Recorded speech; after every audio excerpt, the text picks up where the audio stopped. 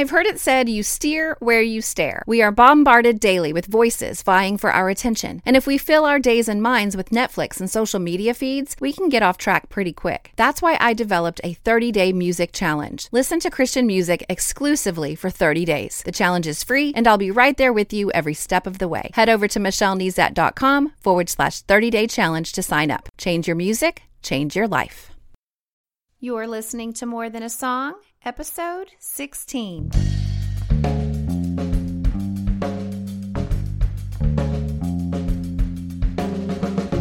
Hello, and welcome to this episode of More Than a Song. My name is Michelle Nezat, and this is the podcast dedicated to helping you discover the truth of Scripture hidden in today's popular Christian music. My goal is to teach you to connect portions of God's Word with the songs you're singing along with on the radio, to help you meditate on truths that will transform your way of thinking and ultimately your life. So many verses are racing through my head when I hear this week's song, Waterfall, by Tomlin.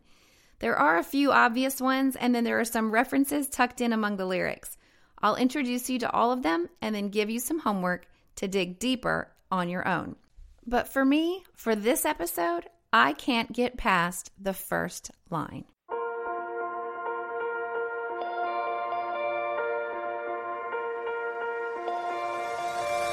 Oh God, my God, I seek you.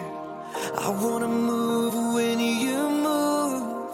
You're more than I could long for. I thirst for you. Jeremiah 29:13 says, "You will seek me and find me when you seek me with all your heart."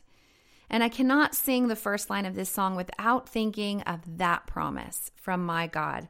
And if I'm singing that I will seek him, I can be assured that I will find him when I seek him with all my heart. I remember when I first learned about that verse, I was in youth group growing up, and we were getting ready to go to camp.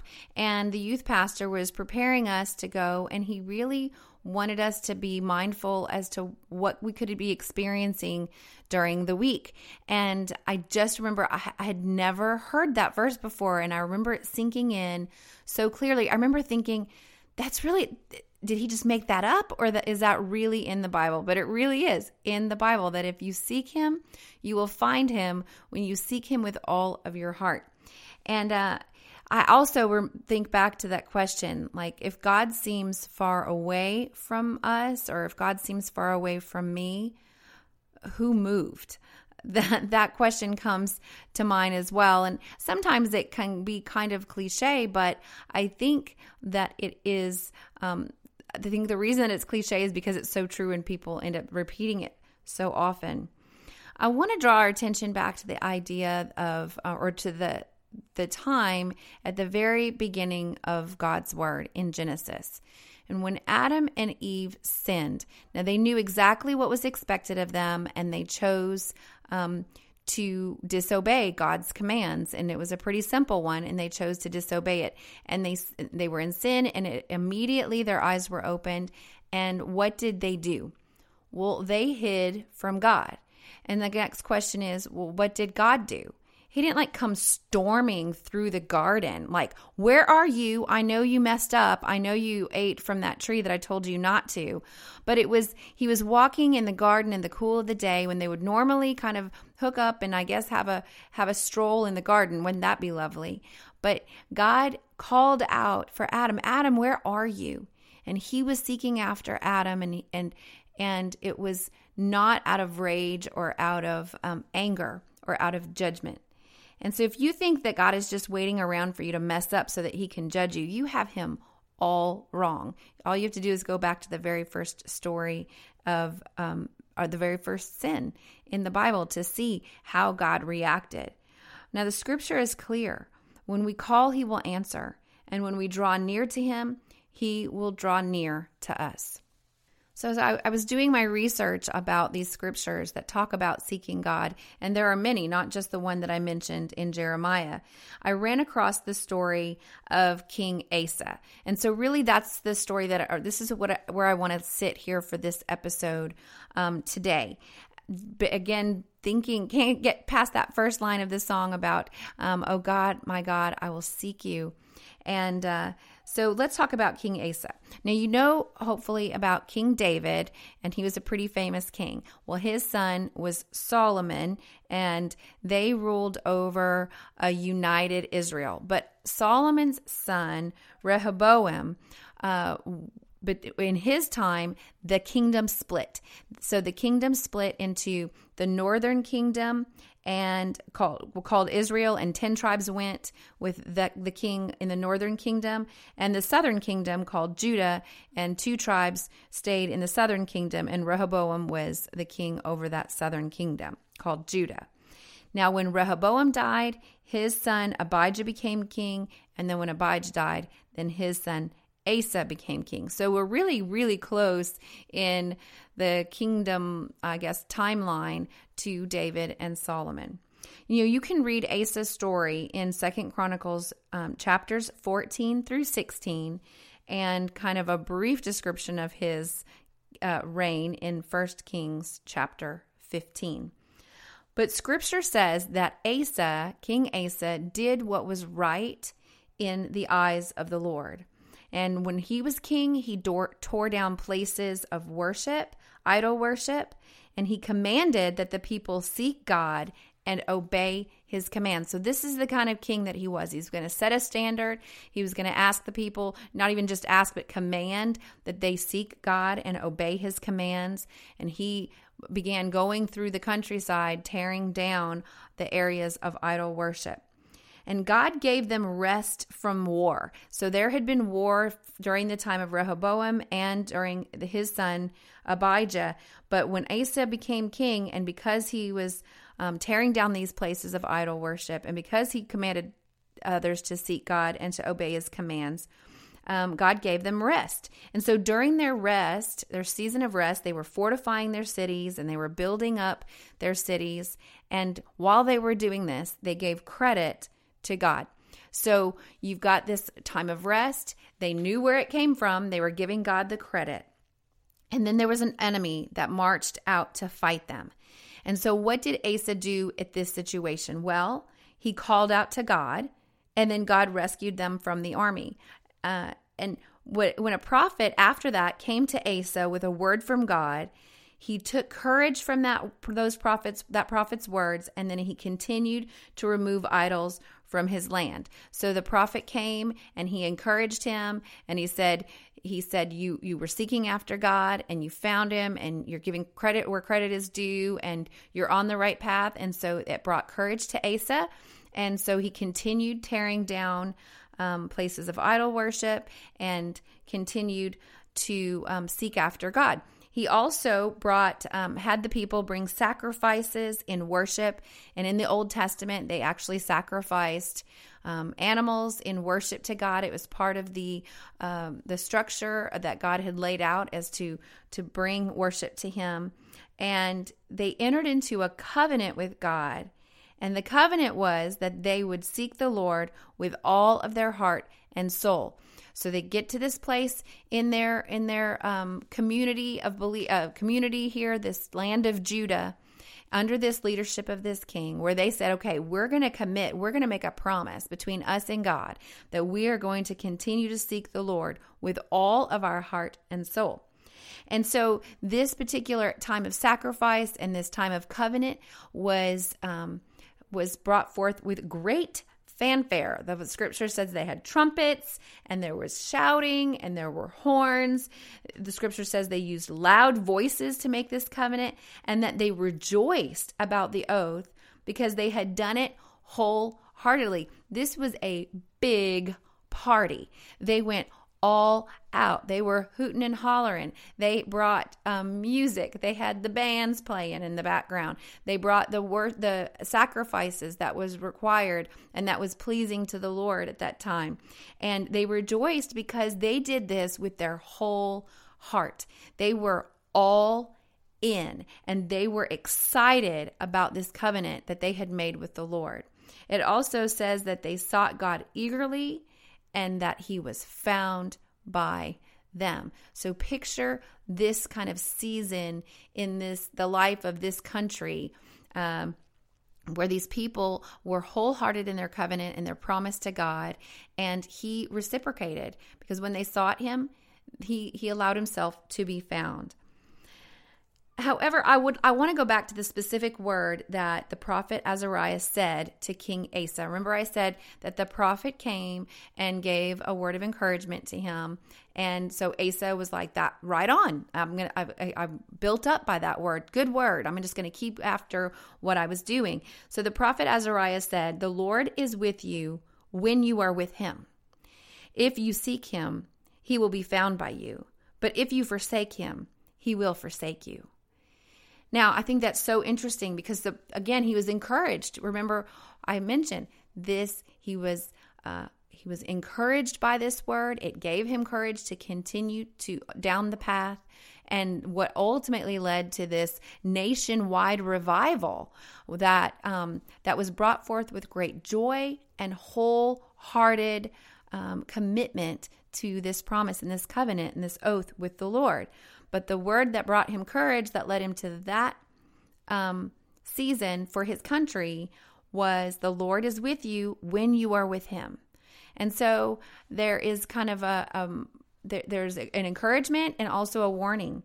If you seek him, he will be found by you. And so that's a promise that we can claim even for ourselves. But if you forsake him, he will forsake you. Wait a minute. I thought the Bible said that God would never leave us or forsake us. And this says that if he will forsake us if we forsake him. So let's talk about what that word forsake means for a minute. And it comes from the Hebrew word azab, and it means to leave or to abandon. And so what this scripture, or what this word from Azariah is, if you abandon God, he's going to abandon you. And again, there are other places in scripture, I think, that bring a little bit of clarity to this, because I think it starts to it surely brought questions in my mind. Wait, what about that verse that says, "I'll never leave you nor forsake you"? But in Psalm 94:14, it says, "The Lord will never desert his people or abandon those who belong to him." And then in Psalm 9:10, it says, "Those who know your name trust in you, for you, Lord, have never forsaken those who seek you." So again, there's a little bit of instruction there that we are asked to seek him, to wholeheartedly follow him so that he can be with us and that he will not leave us. Now, I'm not talking about your salvation.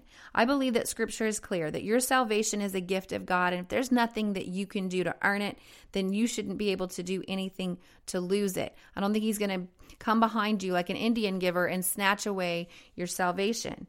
But I am talking about the presence and the leading and the hand of blessing of God. When you leave, it is his heart to call after you. Remember, Adam and Eve, it's his heart to call after you when you leave and you sin. But can you see what scripture is saying over and over again? He draws near to us when we draw near to him, and he answers us when we call, and he makes himself available to be found when we seek him. So remember, let's go back to Adam and Eve. They hid. They sinned. They felt shame, and they hid. And then God came, and he was calling after them. Now, ultimately, there were consequences for their sin, but he wanted to restore that relationship. He did not come down in judgment first. He came out calling after them. And so what the scripture is saying is he will be found by you. He will make himself available to you, but you have to seek him. He's not just your sugar daddy that you can call out whenever you want things to go your way. You need to obey his commands. You need to follow along in his footsteps and in his pattern that he has left for us to live. So I would like to go back to our example in King Asa. I guess my question is, are you seeking God? Are you giving him credit for the peace in your life like Asa did? So Asa sought after God. This army comes up. He was like, God, I can't do it without you. And then when he was in a time of peace and without war, they gave credit to God. In your distress, are you crying out to him? Because there's no one like him to help the powerless against the mighty. Are you crying out, help us, Lord, our God, for we rely on you, and in your name we have come against this situation? Have you made an oath to follow him? How much fanfare was there with your oath? Are you just like, okay, God, I receive your salvation in Jesus' name, amen. And I'm going to put that as my heaven card in my pocket. And I'm going to go live life.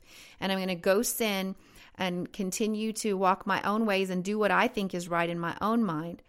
Or is there a lot of fanfare, a lot of celebration, a lot of excitement where you're saying, I am excited about this oath. I am excited about this covenant that I have made with my Heavenly Father, who has promised that he will never leave me nor forsake me, that my salvation is secure in him because of the sacrifice of his Son. So my question is, how much fanfare was there? And did you do it wholeheartedly? Are you a follower of Christ because you surrendered your whole heart? Did you truly surrender? Because let me talk to you about the rest of the story in King Asa's case. So King of Israel makes a move against Judah. So remember, this enemy comes against him. He seeks God. He finds favor. He routs the enemy. They are without war. Well, then another king, the king of Israel, their brothers really, make a move against Judah.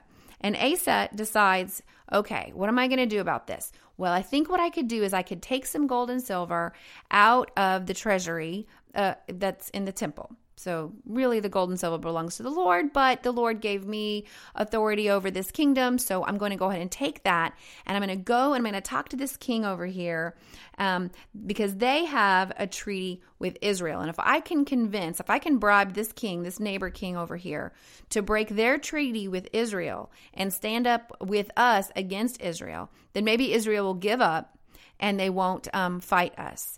And so that was his plan. So he did that. He took some gold and silver from the treasury, and he went and made a treaty and asked them to break their treaty with Israel. And that is what the king of Aram did. So it seemed to work out okay, right? So Israel gave up. They said, never mind, we'll back off. And then they went and so it seemed to work.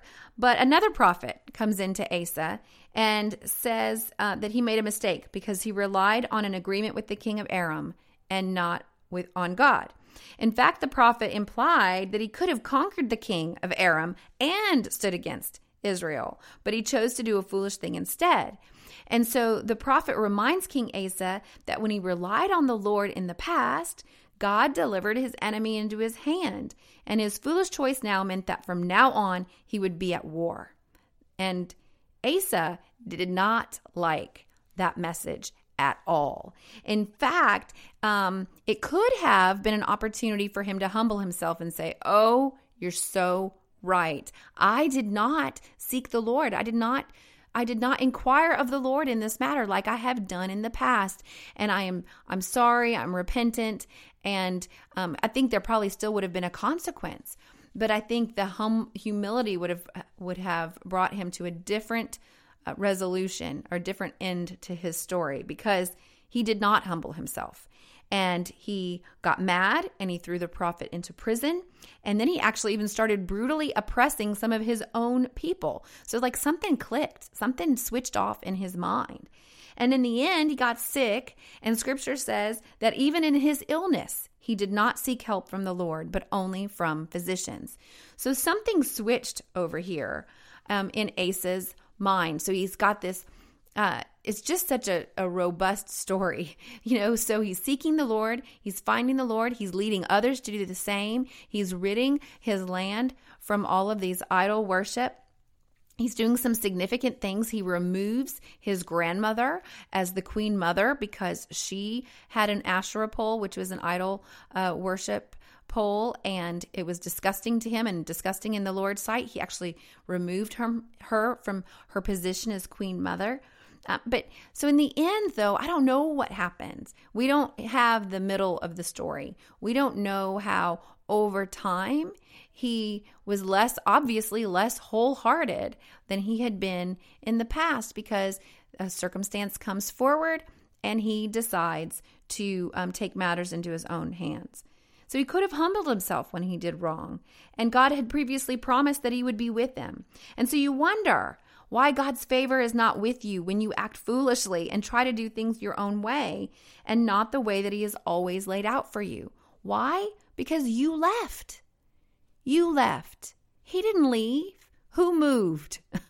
God is going to be consistent. He's going to be there. He's going to be standing in the truth, but he's not going to bring favor and blessing on your life when you're doing things your own way.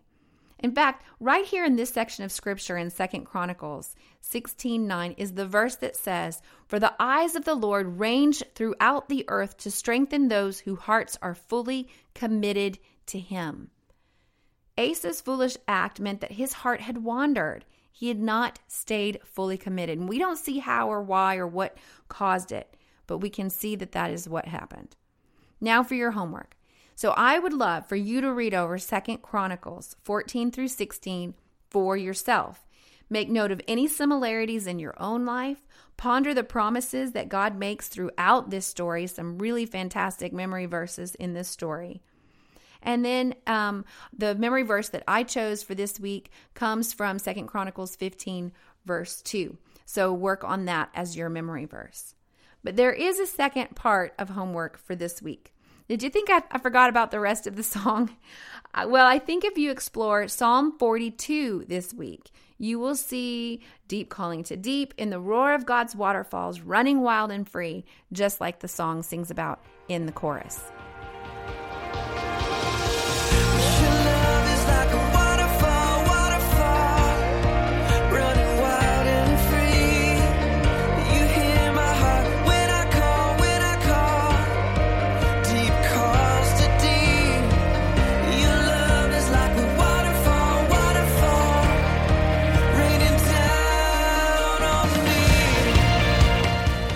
Now, in the show notes this week at michellenezat.com/16 is where you can find those. I've linked to a video of the Jordan River running wild and free during the flood stage.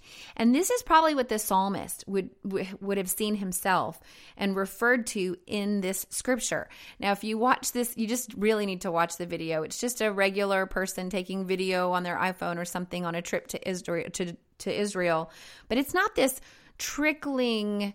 I guess when I listen to this song, your love is like a waterfall flowing down on me. I feel like it's like a waterfall like in Hawaii with the greenery in the background and just like almost like a soft rain fall. But it's not. It's running wild and free. It's the stage that the river would be in kind of during its flood stage, and it's aggressive and it's rolling waves over and over and over. And the psalm is interesting because the psalmist really goes back and forth from sorrow to hope in Psalm 42, between sorrow and hope. And most of the commentaries that I looked at this week thought the waterfall reference in this psalm was really talking about his sorrow, that he was just overcome, deep calling to deep, all these sadness overcoming and calling to each other. Verse 6 says, "My soul is downcast within me, therefore I will remember you. All your waves and breakers have swept over me." And then in verse 8, "By day the Lord directs his love. At night his song is with me." So I don't know. I agree with Chris Tomlin here. I think the waves and the breakers and the deep calling to deep is God's love, not my own sorrow. And so my soul is downcast. Therefore I remember God's love. It says in verse 5, "Why, my soul, are you downcast? Why so disturbed within me? Put your hope in God, for I will yet praise him, my Savior and my God. My soul is downcast within me, therefore I will remember you." So therefore, remember we asked last week, if we see a therefore, what is it there for? Well, because I'm so sad and I'm just overwhelmed by this sorrow, because of that, I will remember you. I remember who you are, and you are a God of love. And so I don't know. What do you think about that? Do you agree with the commentaries that the waves are referring to the sorrow? Or do you agree with the song that the waves are referring to God's love like a rushing waterfall covering us in rivers of grace? Leave a comment for me at michellenezat.com/16 or on Twitter or Facebook. I'd love to chat about that idea or that question. But again, that is really going to be homework for you because I didn't read Psalm 42 for you and go over it too much in this episode. So 2 Chronicles to discover that story of Asa and King Asa for yourself. and then also Psalm 42. And between those two sections of scripture, I think every time you hear this song, it will bring your mind right back to God's word, which is ultimately our goal, right? Okay, so just a few quick announcements before we leave. Don't forget to share this podcast with others. I've tried to make it as easy as possible. I've got quick links at the top of each post on my homepage. You can tweet and Facebook share or share via email. 3 easy, quick options for you. Next, your review on iTunes. Your reviews on iTunes are an encouragement to me and a testimony to others. And my promise to you is that if you take the time to review my podcast, I will take the time to personally thank you right here on the podcast. So thank you, God's Cat, for your review this week. I really appreciate it. And I'm exploring adding a listener question section. So if you have questions about how Bible study works for you or how to explore God's word further, go ahead and email me, michelle@michellenezat.com, or leave me a voicemail through your computer or smart device at michellenezat.com/podcast question. I use a free app called SpeakPipe, and once you download it, it's an easy way to leave a message. And on your computer, you don't even have to download the app. You can just click right there, and it uses your computer's microphone to leave me a voicemail. It's pretty neat. Finally, if you sign up for my email list, I will send you weekly memory verse resources exclusively for those who are subscribed to my email list. And these resources include wallpapers for your desktop or tablet, your phone or mobile device, as well as a printable version if you're more of the printed paper type. And the sign-up box for that is on my homepage at michellenezat.com. And I promise I will not bombard you with email, just a friendly reminder each Monday when a new episode is posted with a link to those resources. Well, that's it for this episode of More Than a Song. My next podcast will be on Write Your Story by Francesca Battistelli. And if you'd like to comment on this episode, go to michellenezat.com/16, where you will find the show notes for this episode. You can scroll down to the comment section because I would love to hear from you. Comment, question, or whatever. Until next time, take time to meditate on God's word and consider his ways.